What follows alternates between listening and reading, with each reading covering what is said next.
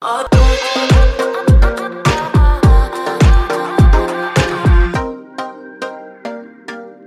going to be in Colossians chapter number 2 today. A few weeks back, we started a brand new collection of messages that we're calling More Than Enough. And we're zeroing in on the person of Jesus because that's what this book of the Bible is all about. The book of Colossians is all about the centrality and the focus of Jesus. And so we're learning and understanding that he is more than enough. And today we're going to be in chapter number 2. If you don't have a Bible, there should be a Bible in the seat back in front of you. And if you don't own a Bible, that Bible's our gift to you. And most of the verses should be on the screen today as well. But if you're ready to dive in today, would you say amen? Colossians chapter 2 is where we're going to be. Verse number 1. The Bible says this: "For I would have that you know what great conflict I have for you, and for them at Laodicea, and for as many as have not seen my face in the flesh, that their hearts might be comforted, being knit together in love, and unto all riches of the full assurance of understanding, to the acknowledgement of the mystery of God and of the Father and of Christ, in whom are hid all," everybody say all the treasures of wisdom and knowledge.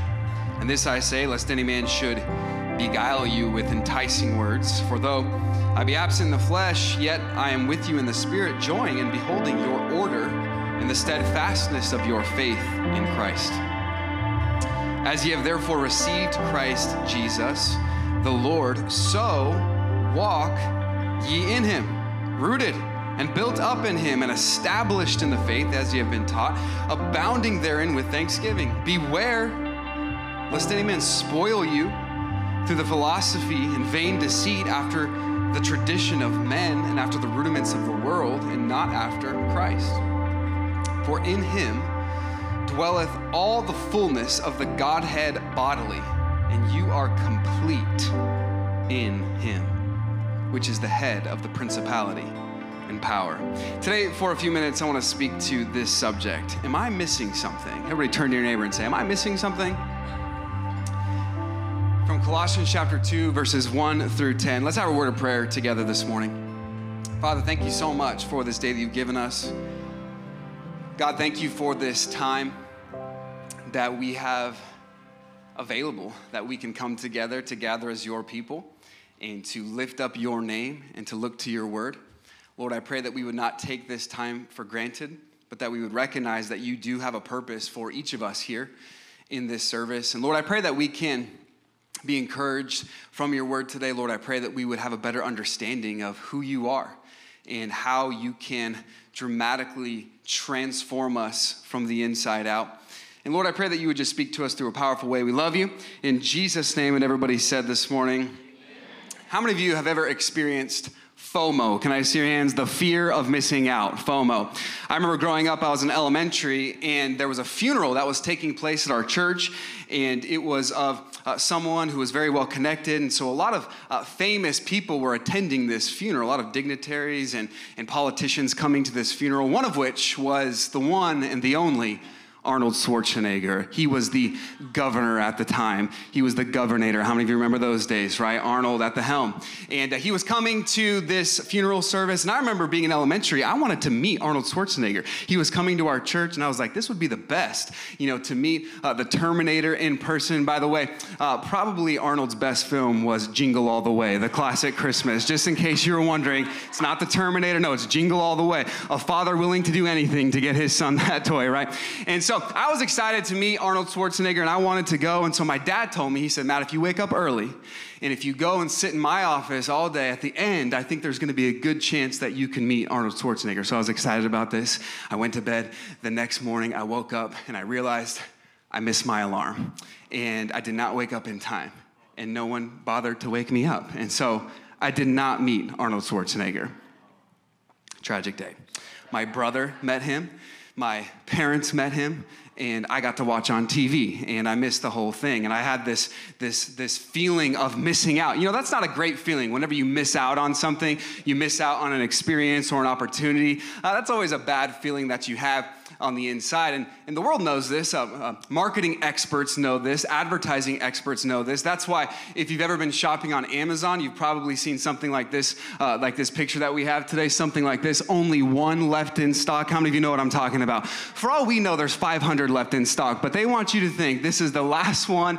You can't miss out, and you've got to strike fast. If you're buying airline tickets, what do they say? There's only one seat left at this price, you know, and they want to instill within us this fear of missing out. The reality is for all of us this morning is I believe that is the exact tactic that the devil wants to use on your life and on my life. That this fear of missing out. If I give my life to Jesus, if I surrender my will over to Jesus, am I going to miss out on some sort of pleasure in life? Am I going to miss out on some money-making opportunity? Am I going to have to live a second best life if I give my life to Jesus? And I want you to know the overwhelming, overarching message of the book of Colossians is that we are not missing out. Jesus and Jesus alone is enough. Do you believe that this morning? That Jesus Christ is enough. This fear of missing out was the lie being told to the church at Colossae that they were missing out on something, that Jesus was good, but they needed more knowledge than just Jesus, and they needed more experiences than just Jesus, and they had to read more than just the Word of God. They were telling them, these false teachers were telling the church there at Colossae that they needed more, and so Paul writes this letter, and he's again challenging them to get a fresh vision of who Jesus is, to put Jesus at the center of their lives, and to encourage them that Jesus is enough. Now, notice verse number 10 in our text, because this kind of gives us the central idea of the text. In verse number 10, it says, "And you are complete in him." You are complete in Jesus. Not Jerry Maguire, not any other relationship. You complete me, no other relation. You are complete in Jesus. He is enough. This is the idea of Colossians in Colossians chapter number 2. This is the message that Paul was saying. I remember several years ago, I was getting coffee with someone that had visited our church, and I wanted to learn their story, and we were kind of having a dialogue together at Starbucks, and about halfway through the conversation, I realized I don't know much about this person's spiritual background. I don't know how they grew up. I don't know if they're saved, and so I just asked him about halfway through the conversation. I said, "Have you accepted Christ as your Savior? Are you saved?" And the answer was startling to me. The answer was, "I think so. I think I've been saved." And I said, "Well, what do you mean by that? What do you mean you think that you've been saved?" And he says, "Well, I believe in Jesus, but at my last church, they told me that I had to believe in Jesus, and I wasn't truly saved until I had this subsequent experience. It wasn't until I have this experience, then I'll truly be saved." Can I tell you today that the only equation that works for salvation is Jesus plus nothing equals salvation. It's not about some subjective feeling that we have or some subjective experience. It's about a personal encounter with the person of Jesus Christ. And so today there are people that are searching. Jesus is good, but I need something else. I need another experience. I need more information. And this is the message of Colossians, that we do not have to live in fear of missing out. We don't have to live fearful, but we can live a fulfilled life. And so today, if you're taking notes, I want to give us really 3 ways from this text that we just read a moment ago, 3 ways that we can live a fulfilled life. Are you interested this morning? 3 ways that we can live a fulfilled life. Number 1, if you're taking notes, we have to embrace healthy community. Embrace healthy community. Now, let's pick up our text in verse number 1, and I want to encourage you to keep your Bible open and ready today. Verse number 1. Paul says, "For I wish that you knew what great conflict I have for you, and for them at Laodicea, and for as many as have not seen my face in the flesh." Now, as far as we know, Paul had never visited this church. And he says, "You haven't seen my face. We've not met face to face. You have not seen my flesh, but I care about you and I love you." Paul loved this church. In fact, so much so, notice verse number 1 again. It says, "What great conflict I have for you." Now, I like that phrase, and I zeroed in, I underlined that phrase in my Bible because that phrase is actually an athletic phrase. It's something that is used in sports. And Paul, if you read the letters of Paul and his writings, you quickly learn that Paul was interested in sports. He liked to learn about sports. How many of you are into some sort of sport today? You like sports? How many of you are like, not me, I'm into something else? Okay, about half and half, all right. Well, today we're gonna talk about sports for a second, okay? So Paul said, this great conflict that I have for you. The idea was the ability to play through pain. That's what it meant, great conflict. He said, even though I'm hurting, even though I'm in prison, I'm still moving forward for you. I'm still playing through the pain. And I thought about that this week, and I thought there's only one appropriate example that I can share, one appropriate illustration, and I brought a video of this morning. Let's check it out. So Kobe's going to go back and get it. He hurt his finger. Yes, he did. This is something you do not want to see, and he is hurting right now. Boy, in a hushed silence immediately. This entire arena. It's probably here it is. Ready for it? He'll have athletic trainer Gary Vee put it back in place. You can see just there. As soon as he buckled his knees, it's the done deal. Back in. How about that? Dislocated his finger and popped it back in place and kept on playing. Now, I'm not saying that Kobe and the Apostle Paul are on the same level, but there's some similarities, all right? They were both playing through the pain. And this is what Paul was saying, that I'm trying to do the work of the Lord and I care about you so much. Even though I'm hurting, I'm moving forward anyways. Can I encourage you today that sometimes in life, you have to play through the pain? That even when you're hurting and even when you're confused, you're still gonna put one foot in front of the other. That even when you're hurting, you're saying, you know what, I'm still gonna go to a small group. I'm still gonna show up and I'm gonna serve. I'm still gonna wake up even though I'm tearful and read the Word of God. Sometimes you have to play through the pain. And Paul was saying, even though I have this great conflict, I'm still moving forward. Why did Paul play through the pain? Why did Paul care so much about this church that he had never even been to? It's not like he was writing to the church at Philippi that he started and that he knew so many people there and had some of his greatest friendships in the world at Philippi. He was writing to a church and to a people that he had never met. And he said, I'm willing to play through the pain and experience this great conflict for you. Why?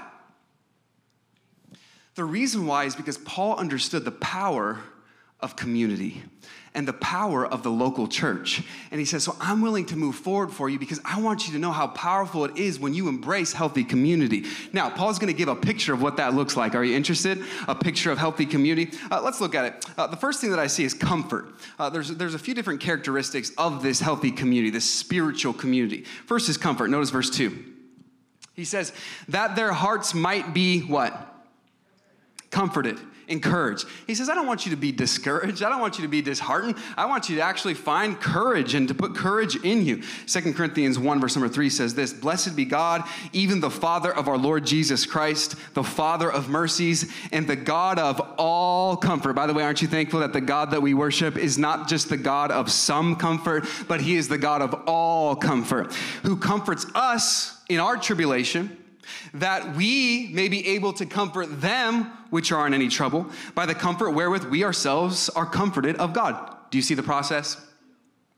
God comforts us so that we can turn and comfort others, so that we can be the hands and feet of Jesus and go to one another and pray for one another and encourage one another and help one another in a time of need. See, if we're not careful, we will be a church that can have in our own minds the right answers, and we can be clever, we can be cynical. But the question is, are we a people that are compassionate? That are willing to show one another comfort? I read this interesting story several years ago about Jeff Bezos, the CEO of Amazon.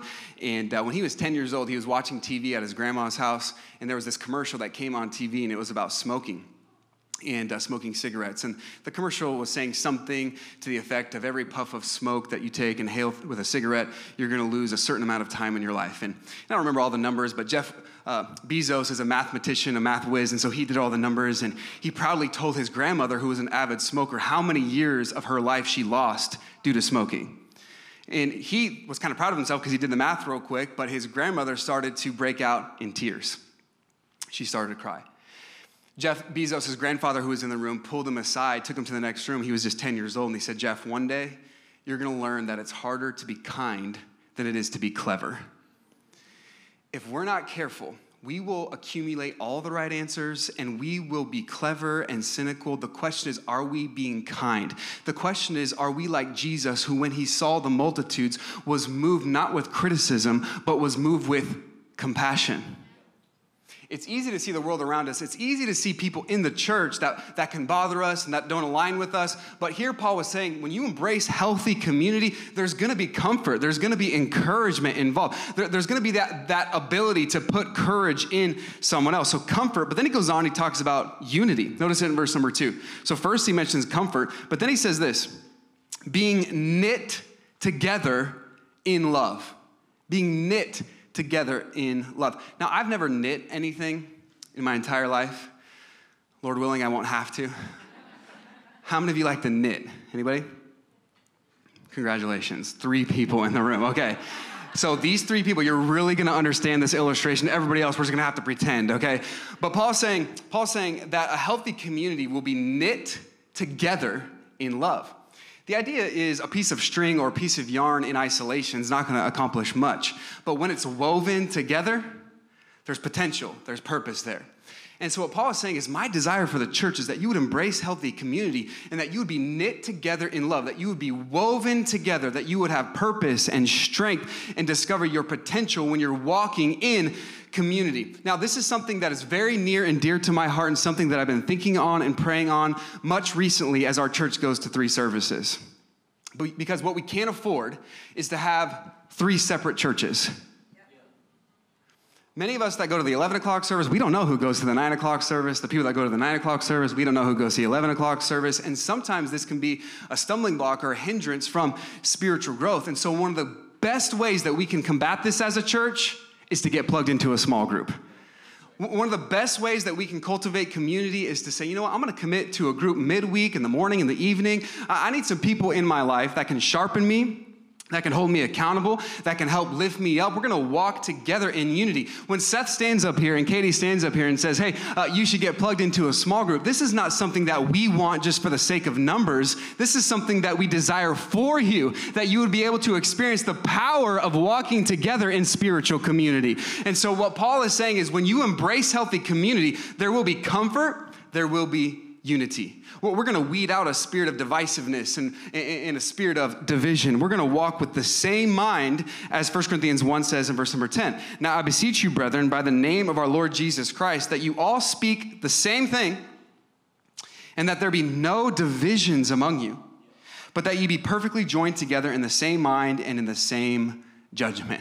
And so Paul says, embrace healthy community. There will be this unity and this comfort, but also, thirdly, satisfaction. When you find yourself in a thriving spiritual community, there will be satisfaction. Notice what he says in verse 2. Everybody still with me? Yes, sir. He says that their hearts might be comforted, being knit together in love, there's the unity, and unto all the riches of the full assurance of understanding, to the acknowledgement of the mystery of God and the Father and of Christ, in whom, now who is he talking about there? In whom, who's he talking about? Jesus, in whom are hid, not hid from you, but hid for you.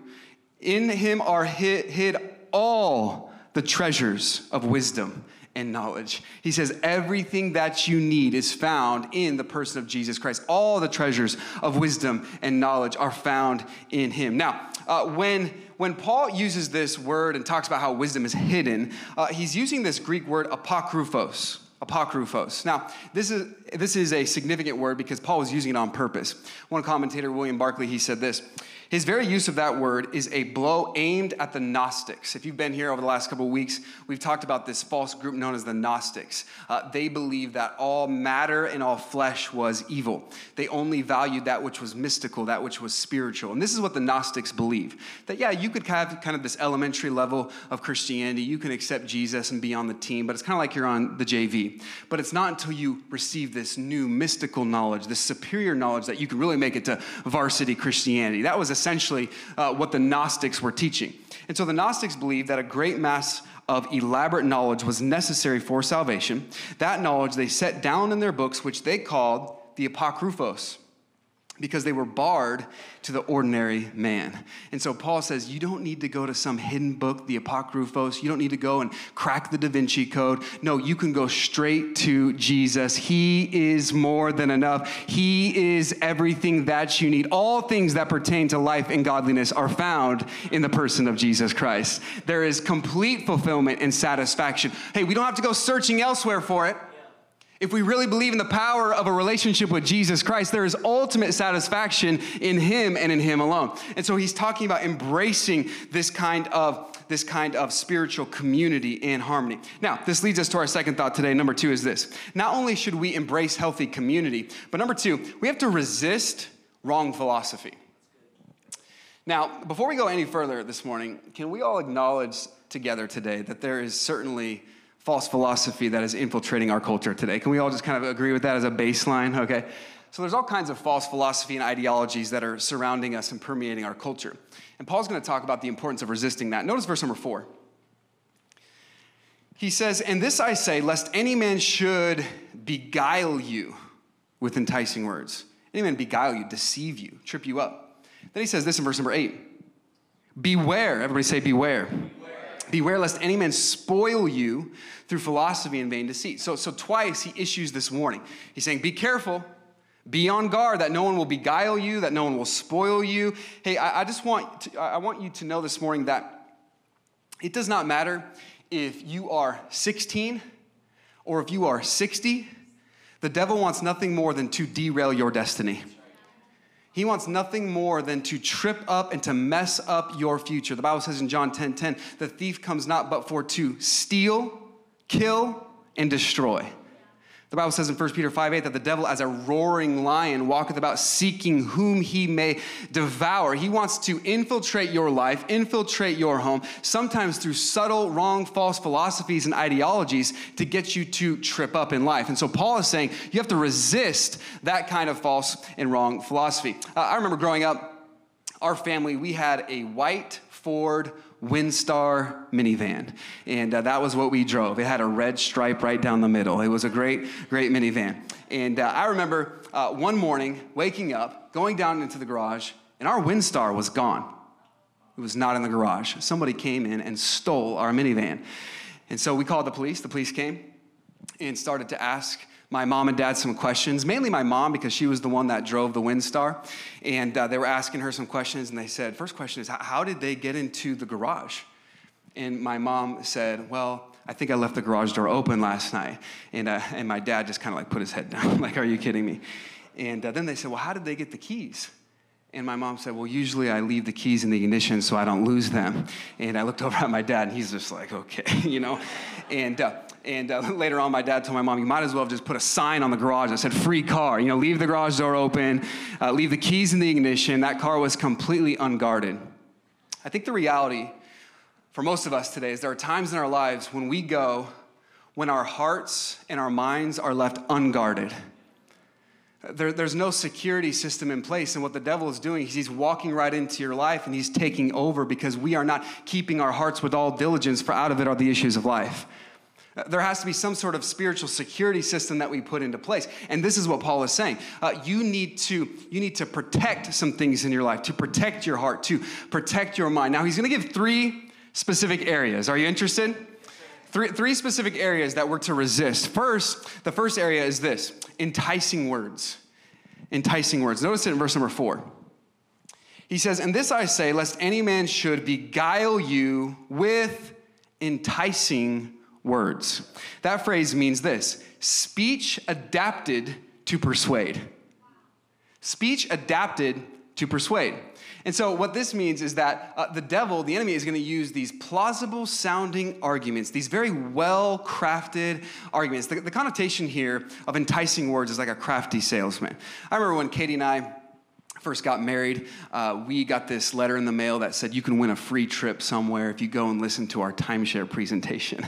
And so we decided, hey, let's go to this timeshare presentation to see if we can win a free trip. And we had no intention of buying a timeshare whatsoever, but we thought we might be able to win this trip. But before we went, we kind of made a deal with each other. We made a pact. We said, no matter what, we're not buying a timeshare. No matter how good it sounds, we're not going to do it. And so we kind of shook on it. We're not buying a timeshare. We walked in there. There was about 40 people in the room, and they were selling us hard on this timeshare. Like, you're going to make the best memories ever, and this is the greatest investment ever, and breaking down all the prices. And Kate and I, we were holding strong. And I'm happy to say we did not buy that timeshare.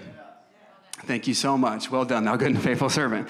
And we didn't buy that timeshare, but when they got done with the presentation, they said, if you want to just leave and go get your free trip, go out the left door. If you're interested in actually buying the timeshare, go out the right door. It's okay. Now we got up and we went out the left door. We were not going to buy this timeshare. As soon as we walked out that left door, there was someone there to meet us. And he said, hey, you guys come with me. And he took us to his desk. And Kate and I were sitting there at his desk, and he said, now listen, I know that you guys don't want to buy this timeshare, but I'm willing right now to cut the price in half. And I'm willing right now to throw in this and to throw in that. And I'm looking at Kate like, is our deal still on? Because this sounds pretty good right now. And we did not buy the timeshare still, okay? So we didn't give in. But it was very, very crafty. I want you to know today that when the devil wants to mess up your life, he's not going to use an argument that sounds bad. When the devil wants to mess up your life, he's going to use an argument that sounds really good. That is why when you hear some of the false philosophies and some of the ideologies that are infiltrating our culture today, on a surface level, they don't sound that bad. Follow your heart. Love is love. Do whatever you want. Do whatever your heart desires. A lot of times we can get tripped up because we're listening to these enticing words, these plausible sounding arguments. That is why it is imperative. No matter what the issue is in culture, no matter what the hot topic button is of the day, whether it's homosexuality, whether it's transgenderism, whether it's abortion, whatever the hot topic button is, we cannot afford to say, well, this is what I think about it. This is what I feel about it. This is what CNN says. This is what Fox News says. What we ought to say is, here is what the Bible says concerning these things. What we ought to say is, we have a higher authority. The authority is God's word. It's not just up to us to decide and arbitrarily make our own rules and try to subjectivize our way into doing whatever it is that we want. No, there has to be a higher standard that we adhere to. And some of us today need to get back to the Word of God and to develop and adopt a biblical worldview. The way in which we view life is not through our own thinking, it's through the Word of God, the Bible. And so Paul says, be very careful about these crafty sounding arguments because you're going to get tripped up and lost in them. Well, that sounds pretty good. But just because it sounds good doesn't mean that it is good. Many times the things that sound good are not good. The only question is, what does the Bible have to say about this? There's a more sure word. There's a final authority when it comes to this. So Paul's saying enticing words, but then he gives a second category. The second category is this: empty pursuits. Notice it in verse number 8. Everybody doing okay this morning? Verse 8, he says, beware lest any man spoil you through philosophy and vain deceit. Now, the word spoiled in the original language is very, it's very forceful. It's an intense word. It carries the idea of being captured, being abused, being kidnapped. And so he says, don't let anyone spoil you. Don't let anyone take you away and capture you through this philosophy or this vain deceit. The word vain means empty. So Paul's saying, don't let someone trip you up. Don't let some belief system trip you up because of an empty pursuit, a vain deceit. Don't be chasing after the wind. Don't be pursuing something in life that doesn't really matter for all of eternity. So often I look at the world today and I see so many people that are just chasing emptiness. Just chasing the wind. I'm just trying to make that next dollar amount. I'm just trying to get that next promotion. I'm just trying to get to that next relationship. And so often we're just chasing the wind. This is what Solomon had to say about empty pursuits. Solomon, he said this in Ecclesiastes 2, verse number 10. And whatsoever mine eyes desired, I kept not from them. Think about that statement for a moment. Anything I saw that looked good to me, I consumed. Anything. There was no seatbelt on my life whatsoever. No guardrails, anything I wanted, I could partake in. I withheld not my heart from any joy. Think of any pleasure, Solomon said, I experienced it. Times 10. For my heart rejoiced in all my labor, and this was my portion of all my labor. Then I looked on all the works that my hands had wrought, and on the labor that I had labored to do, and behold, all was vanity and vexation of spirit. and there was no profit under the sun. Empty pursuits. He said, I just pursued everything, anything that would bring me happiness, joy, pleasure, and it left me feeling empty. Notice what the end of verse number 8 says. He says, beware lest any man spoil you through philosophy and vain deceit, after the tradition of men. The word tradition there means something that is passed down generation to generation. There's a tradition. Be very careful that you do not take a tradition and a truth and put them on the same playing field. Sometimes we say, well, this is the way that it's always been done. Tradition. See, the Bible says that we are to be students of the Word of God and we are to rightly divide the word of truth. And what we do is sometimes mix things together. We say, okay, here's truth and here's my tradition that I really like, and we put them on the same playing field, elevating our tradition to truth. And so Paul says, be very careful that you don't take the tradition of men, just the way that you've always done it, and elevate it to that position of truth. He says, be careful. He goes on in verse number 8 and he says this, after the rudiments of the world, and not after Christ. And so here's the third category, evil thinking. And so enticing words, he says, don't let anyone trip you up with enticing words, those plausible sounding arguments. Then empty pursuits, just chasing the wind. But then it's just evil thinking. You know, so often the reason why we get tripped up in life is because we have not learned to adopt the mind of Christ. Let this mind be in you, which was also in Christ Jesus. We're thinking worldly thoughts. We're thinking fleshly thoughts. We're thinking thoughts self-centered rather than thoughts that are coming from the Word of God. Romans chapter 12 says this in verse number 2, and be not conformed or patterned to this world, but be ye transformed. Everybody say transformed. By the renewing of your mind, that you may prove what is that good and acceptable and perfect will of God. He's saying protect the will of God for your life. Don't fall for these enticing words, empty pursuits, evil thinking. Resist wrong philosophy. Now, this leads us to our third thought. You ready for number 3 today? The third thought is this. We have to establish the right trajectory. And so we embrace healthy community. We've got to get plugged into the local church. We've got to embrace small group. We've got to do life together. Embrace healthy community. Then we have to resist the wrong philosophy. We have to understand those enticing words and some of those things. We resist that. But then we have to establish the right trajectory for our lives. Let's pick it up in verse number 5. It says this, for though I be absent in the flesh, yet am I with you in the spirit, joying and beholding your order and steadfastness, the steadfastness of your faith in Christ. Verse 6, as ye have therefore received Christ Jesus the Lord, so walk ye in him. Here's your walk.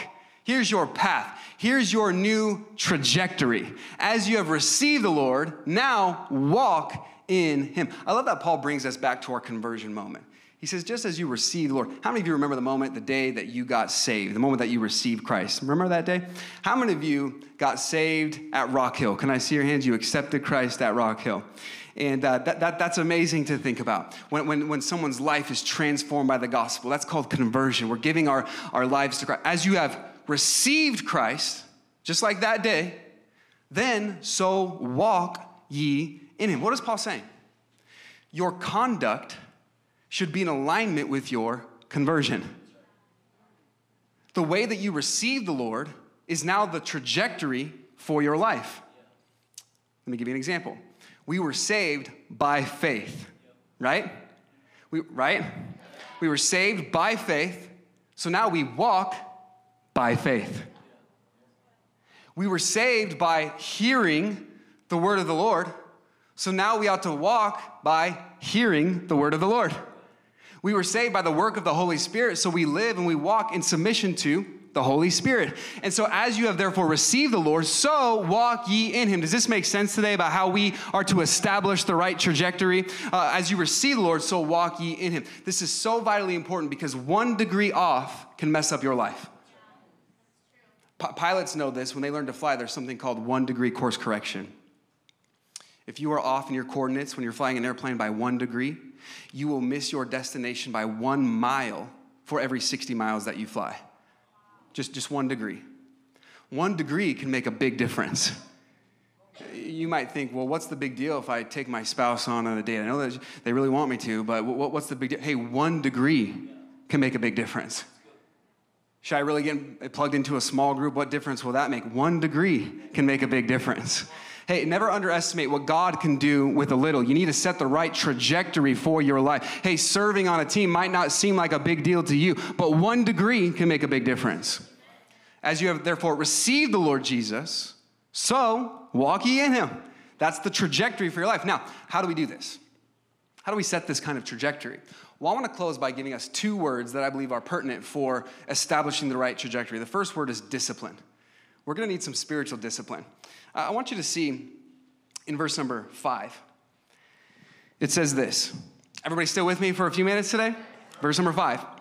For though I be absent in the flesh, yet am I with you in the spirit, joying and beholding, watch this, your order. Your order and the steadfastness of your faith in Christ. Paul says, I've observed from a distance, I've heard from your pastor, Epaphras, I've heard about your church, and I've observed something. I've observed your order, your steadfastness. Both of those were military terms.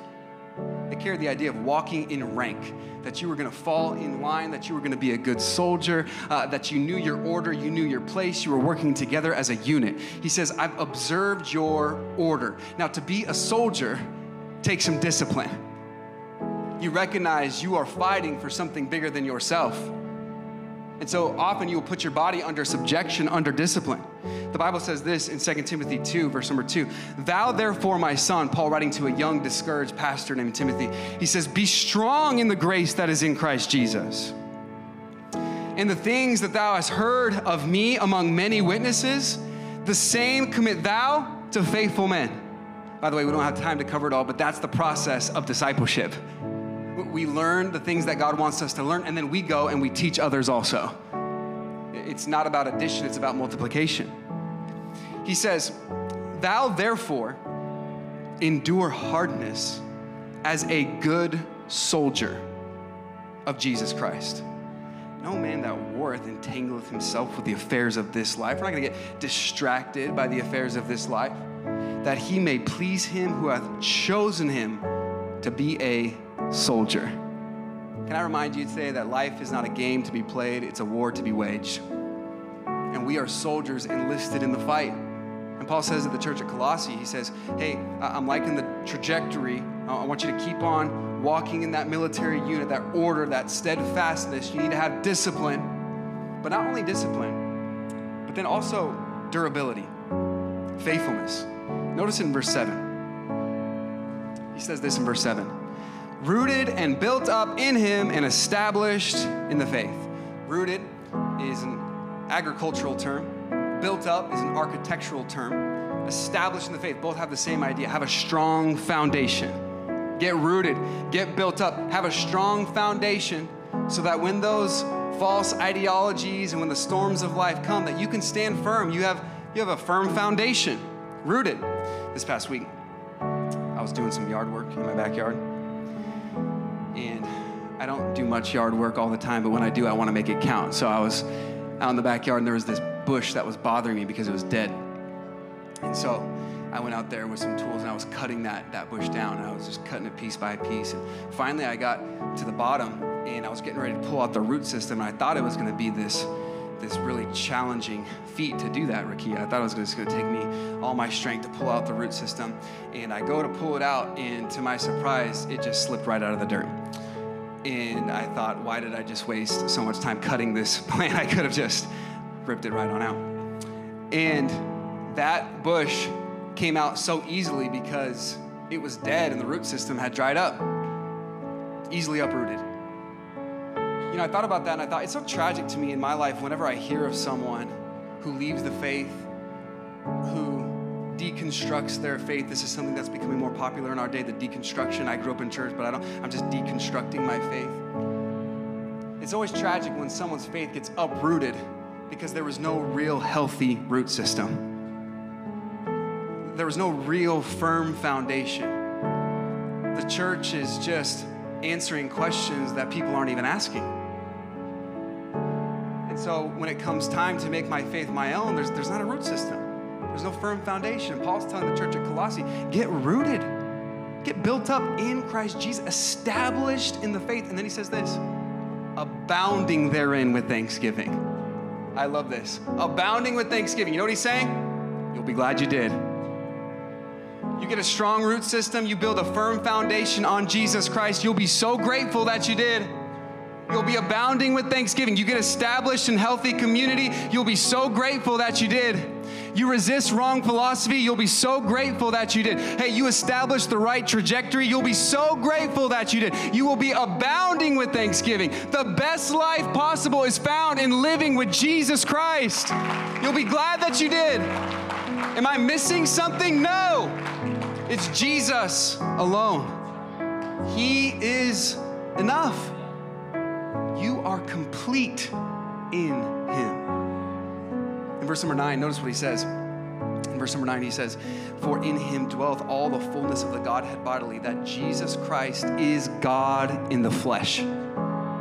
Jesus is God in bodily form. This is so important for us to know today because Jesus is not 50% God and 50% man. No. He is 100% God and 100% man. Now, that might not make mathematical sense, but it makes perfect theological sense. Fully God, fully man. And because Jesus Christ is God, he has the power to forgive you of your sins. And today, if you don't know Christ as your Savior, you can experience the forgiveness of sins. You can recognize and acknowledge he is enough. I don't have to be overtly religious to be saved. I don't have to read all of this to be saved. And I don't have to have this experience to be saved. I just need Jesus. Whosoever call upon the name of the Lord shall be saved. I want to close with this verse in John's gospel. The other night, my daughter Liv wanted me to tell her a story. And so I grabbed the Bible that was by her bed and I turned to John chapter 4 and I started reading this story about the woman at the well. How many of you are familiar with the woman at the well? And I was telling Liv about how she was ostracized and she had to go at the 6th hour, which I was preaching to Liv at her bed. And I was saying, she was all by herself because all the other women didn't like her and she was living in sin. And so Jesus shows up and Jesus must needs go through Samaria. And he had to go through Samaria because he had an appointment with that woman. And the Jews hated the Samaritans hated the Jews. And I was telling this to Liv, and we got to this verse in John 4, verse 13. Jesus answered and said unto her, whosoever drinketh of this water shall thirst again. You will be perpetually dissatisfied with this water, with what the world has to offer. But whosoever drinketh of the water that I shall give him shall never thirst. But the water that I shall give him shall be in him a well of water springing up into everlasting life. Jesus today is offering everlasting life, the best life possible. We do not have to fear of what we might miss out on because in Jesus there is the abundant life, the best life, eternal life. Jesus says, come to me and I will give you one sip of the living water and you will be satisfied for the rest of your days. We don't have to live fearful. We can live fulfilled because that's what Jesus has to offer. Let's bow our heads and close our eyes today.